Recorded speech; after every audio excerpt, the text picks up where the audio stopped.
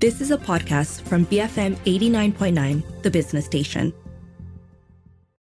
Good afternoon, this is Earth Matters on The Bigger Picture. I'm Juliet Jacobs. Environmental watchdog RimbaWatch have been hard at work keeping an eye on forests by using open source of data and analytics and shining a spotlight on deforestation in the country while also highlighting environmental abuses. They recently revealed a one-stop center for data on deforestation on their website, which for the first time allows users to visualize past and future deforestation on their data portal. They also just released their quarterly report covering January to March 2023, which has identified 9,372 hectares of new threats to forests and 6 land rights conflicts involving indigenous communities. So joining me now, of course, is Adam Farhan. He's the co-founder and director of RimbaWatch. He's going to keep us up to date on all the work that they're doing. Welcome, Adam. How are you today? Hi, Juliet. I'm good. I'm glad to be back on BFM. Lovely to have you on the show, Adam. Always good to have you back.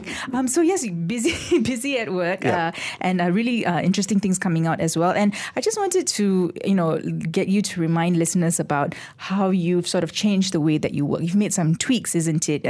In your own words, and I'm stealing this from your website, you are facilitating an expansion to become Malaysia's only climate watchdog. Can you just elaborate on that? Yeah. So we've been on the scene now for about 2 years, mostly focusing on forests. But we've decided to, expand into monitoring basically all new sources of emissions. Where deforestation is a subset, but we're also looking at, new fossil fuel developments, new highways, new land reclamation projects, and etc. And again, just to remind folks, how do you do that? What is your methodology? Yeah. So for forests, we look at both past and future deforestation. So for past deforestation, we use, for example, data from Global Forest Watch. Which identifies areas which have already been cut down. For future deforestation, we mostly focus on desktop research. We just have to scour the internet, property, real estate websites, looking for new threats to the forest. And basically that methodology is being carried on for our overall climate work. So, it's the same thing, going through stuff like Petronas press statements about new developments, going through the news to find information about new highways, and so on and so forth.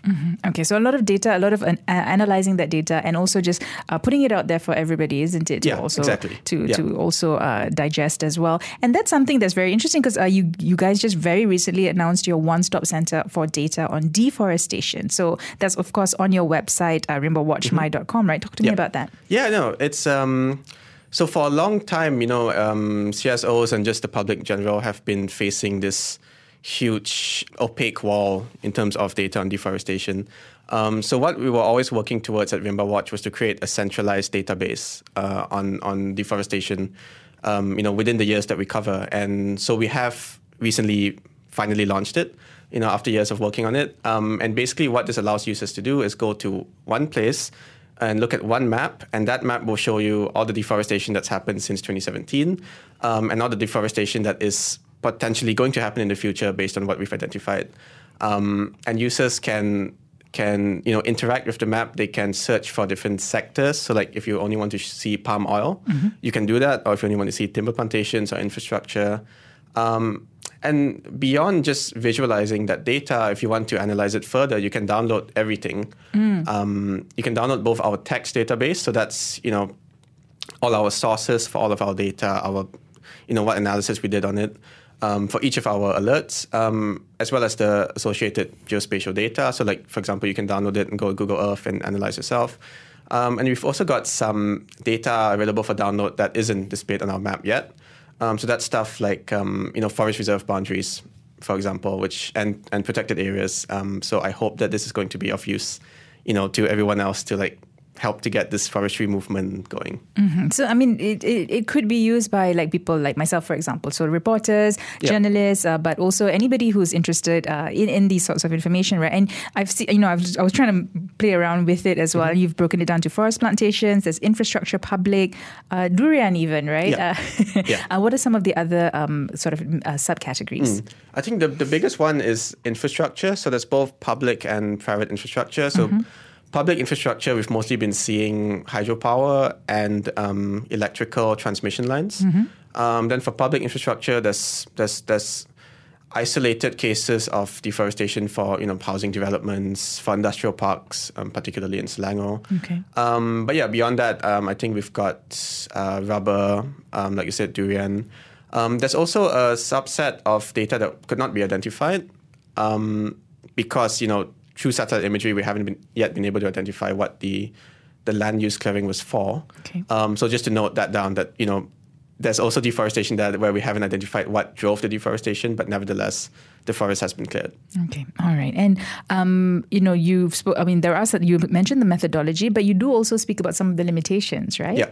And what are some of those limitations? Yeah. Okay. So, in terms of looking at past and future deforestation, I think the biggest limitation we face is just the lack of availability of data for us to work with. Sure.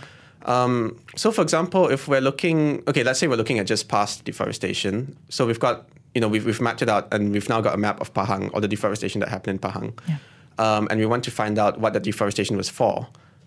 It's pretty much impossible to identify that, because, for example, if we want to look at past EIAs for Pahang, we just have access to the title and maybe a coordinate, but not to the specific area, the specific project site.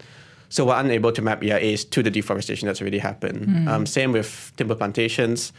Some states have published the zoning maps, but other states like Pahang have not.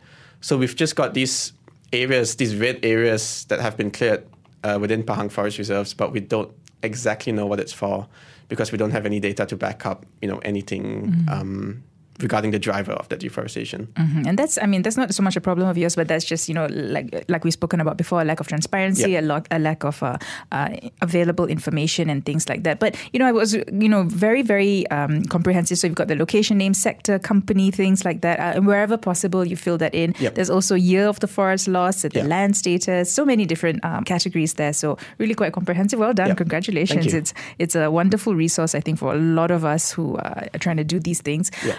So that's that. But, what are your hopes for the RimbaWatch portal? Who are you hoping will make full use of it?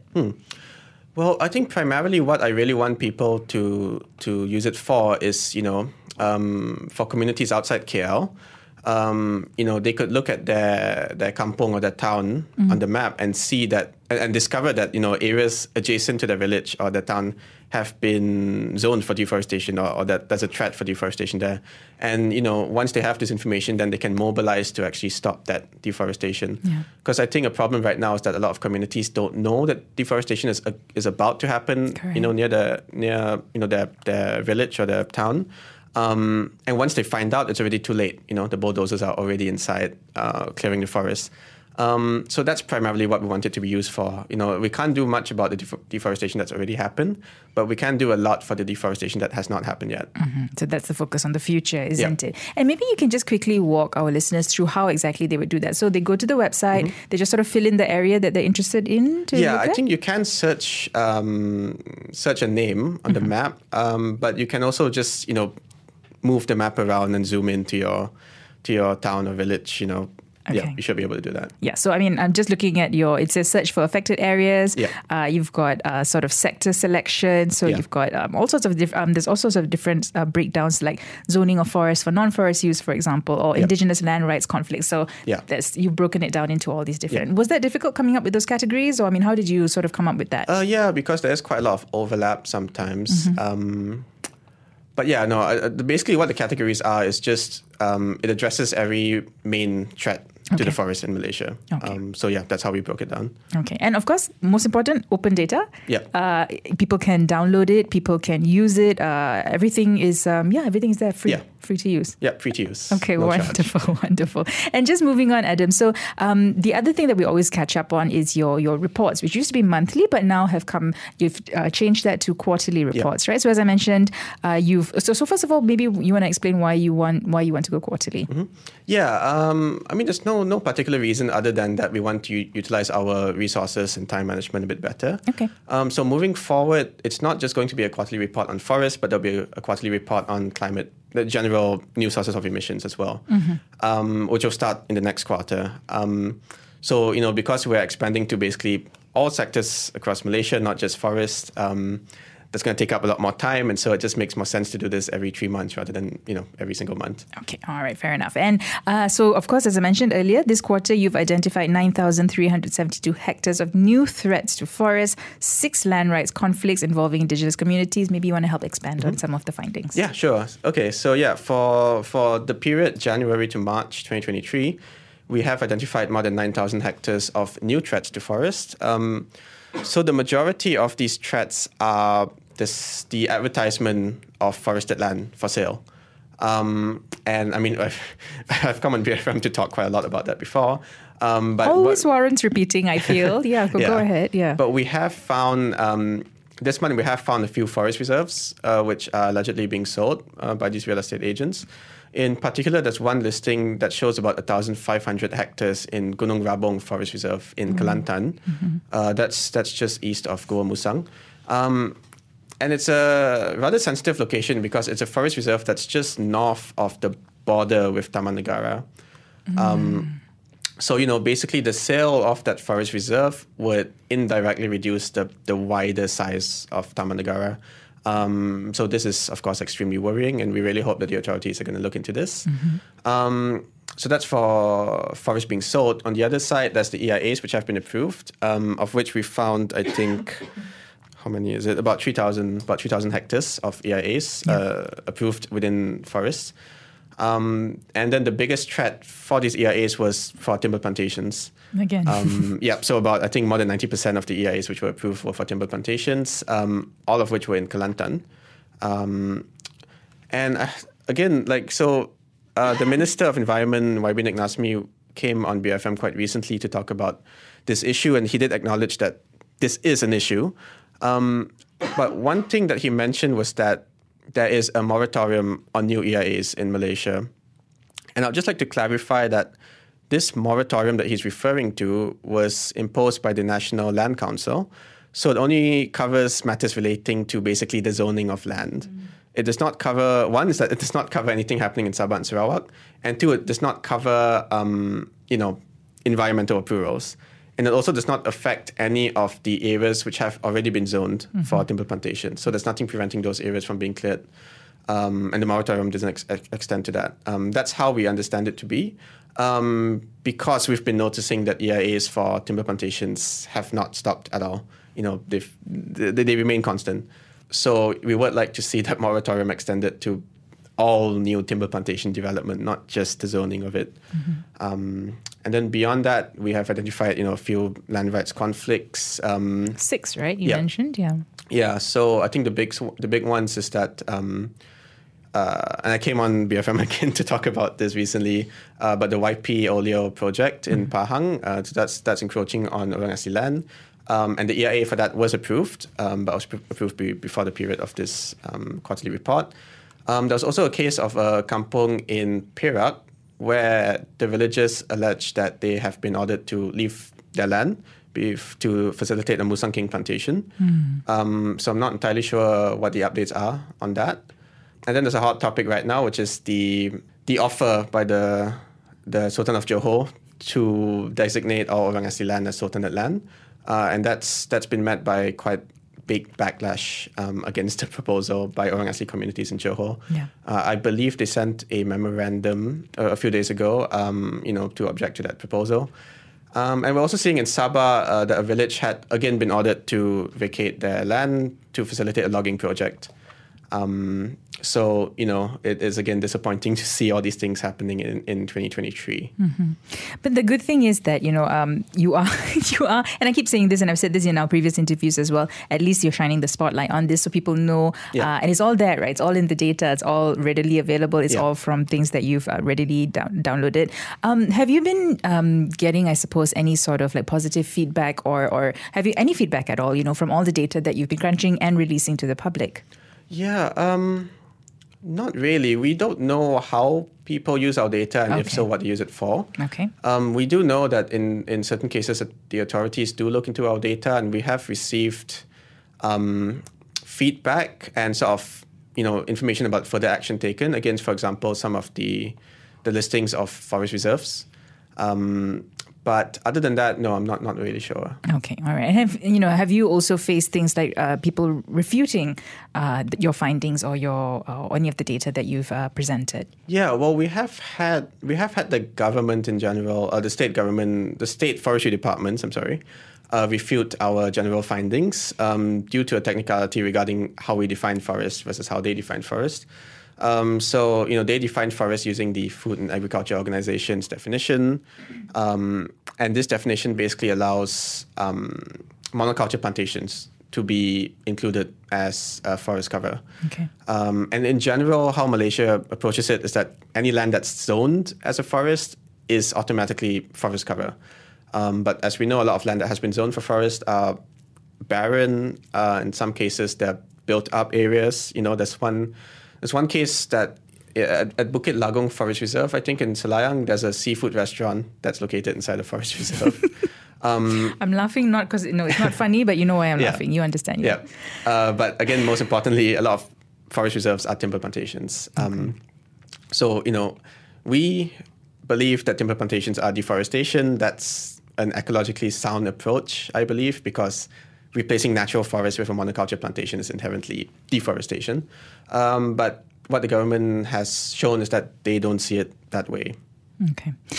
In terms of some other findings from your quarterly report, anything else that sort of surprised you, or anything that you want our listeners to highlight to our listeners? Yeah, I think one thing that's important to note is that all of our data on new EIA approvals is only for Peninsular Malaysia, and that's because for Sabah and Sarawak, so for Sabah, for example, they have an EIA list on their website, but it doesn't appear to be dated. So it's a list, but we don't know the scope of when it was approved and when it wasn't. And then for Sarawak, there is no EIA list available at all. So in our database, there is not a single EIA from Sarawak. It's just completely non-transparent. So, all of our findings from this quarterly report are taken as a bare minimum. There are a lot more threats that we just cannot identify because we just do not have the information. Okay. That's the perennial problem, isn't it? As we've spoken about before, a lack of transparency. So again, and this, of course, all of this data is available on your website, your social media pages, so anybody can go ahead and have a look at that, right? So, I mean, you've put things like forest and real estate listings, you've sort of broken it down, how you gathered the data and all of that, right? Okay, so that's that. And I do want to, I was looking at your Twitter recently, and there was some nice news, actually, some positive news, that, some of your suggestions which you made had been actually taken on by the Minister, Nick Nazmi. Can you want to talk to us a little bit about that? Yeah, absolutely. So 2 days ago, RimbaWatch was featured in an article by Berita Harian. And this article basically was regarding our recommendations on how Wilayah Persekutuan Kuala Lumpur could help to conserve and increase their forest cover. So what we suggested was that so for RimbaWatch, we believe that forest reserves should be limited to natural forests. But we recommended instead that because a lot of greenery around KL are not natural forests, they're mostly abandoned plantations. Yeah, secondary forests, right? Secondary forests. So, for example, Bukit Kiara is a abandoned rubber plantation. If you go walking inside, you can still see the rubber seeds. You can smell the latex. Bukit Gasing as well. Yeah, Bukit Gasing as well. But what we recommended instead was that DBKL could gazette all these areas as green lungs. So, in our recommendations, we specifically named Bukit Kiara, Bukit TM, Wangsa Maju, Bukit Dinding, as potential places that could be gazetted. And it appears that the minister has taken this, has listened to this recommendation, because I think yesterday he did publicly say that they're looking into this and that they're specifically going to consider gazetting these three hills that we mentioned.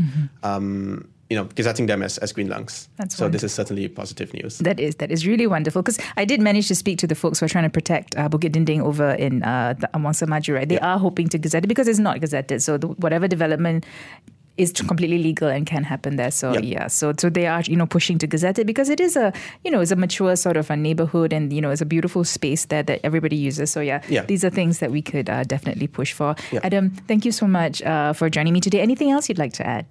Yeah, I think just a final message, I think, to the minister is that we really, really need to cull the timber plantation program.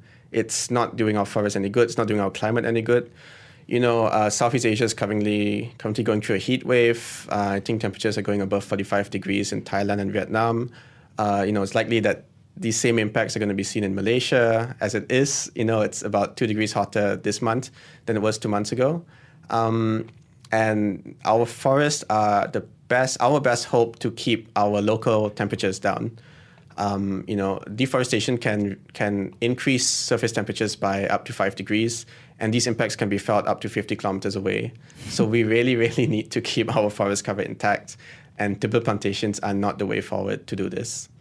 Okay. Thank you so much, Adam, for joining me today. I've been speaking to Adam Farhan, director and co-founder of RimbaWatch. If you'd like to find out more or, use all that data that they have so kindly, collated and put there, for you for free, just head to their website first. That's web.rimbawatchmy.com, or follow them on all their social media channels. So there's Facebook, there's Instagram, there's Twitter. But of course, the website is there. Do go and, play around with the RimbaWatch portal. Some very interesting findings there as well, which I think, just go and check out where you live, right? Yep. It's simple as that. And you'll find some interesting things there. And if you miss any part of our conversation today, you can always search for the podcast at bfm.my/earth. You can also find it on the BFM app. This has been Earth Matters on the Bigger Picture, BFM 89.9. You have been listening to a podcast from BFM 89.9, the business station. For more stories of the same kind, download the BFM app.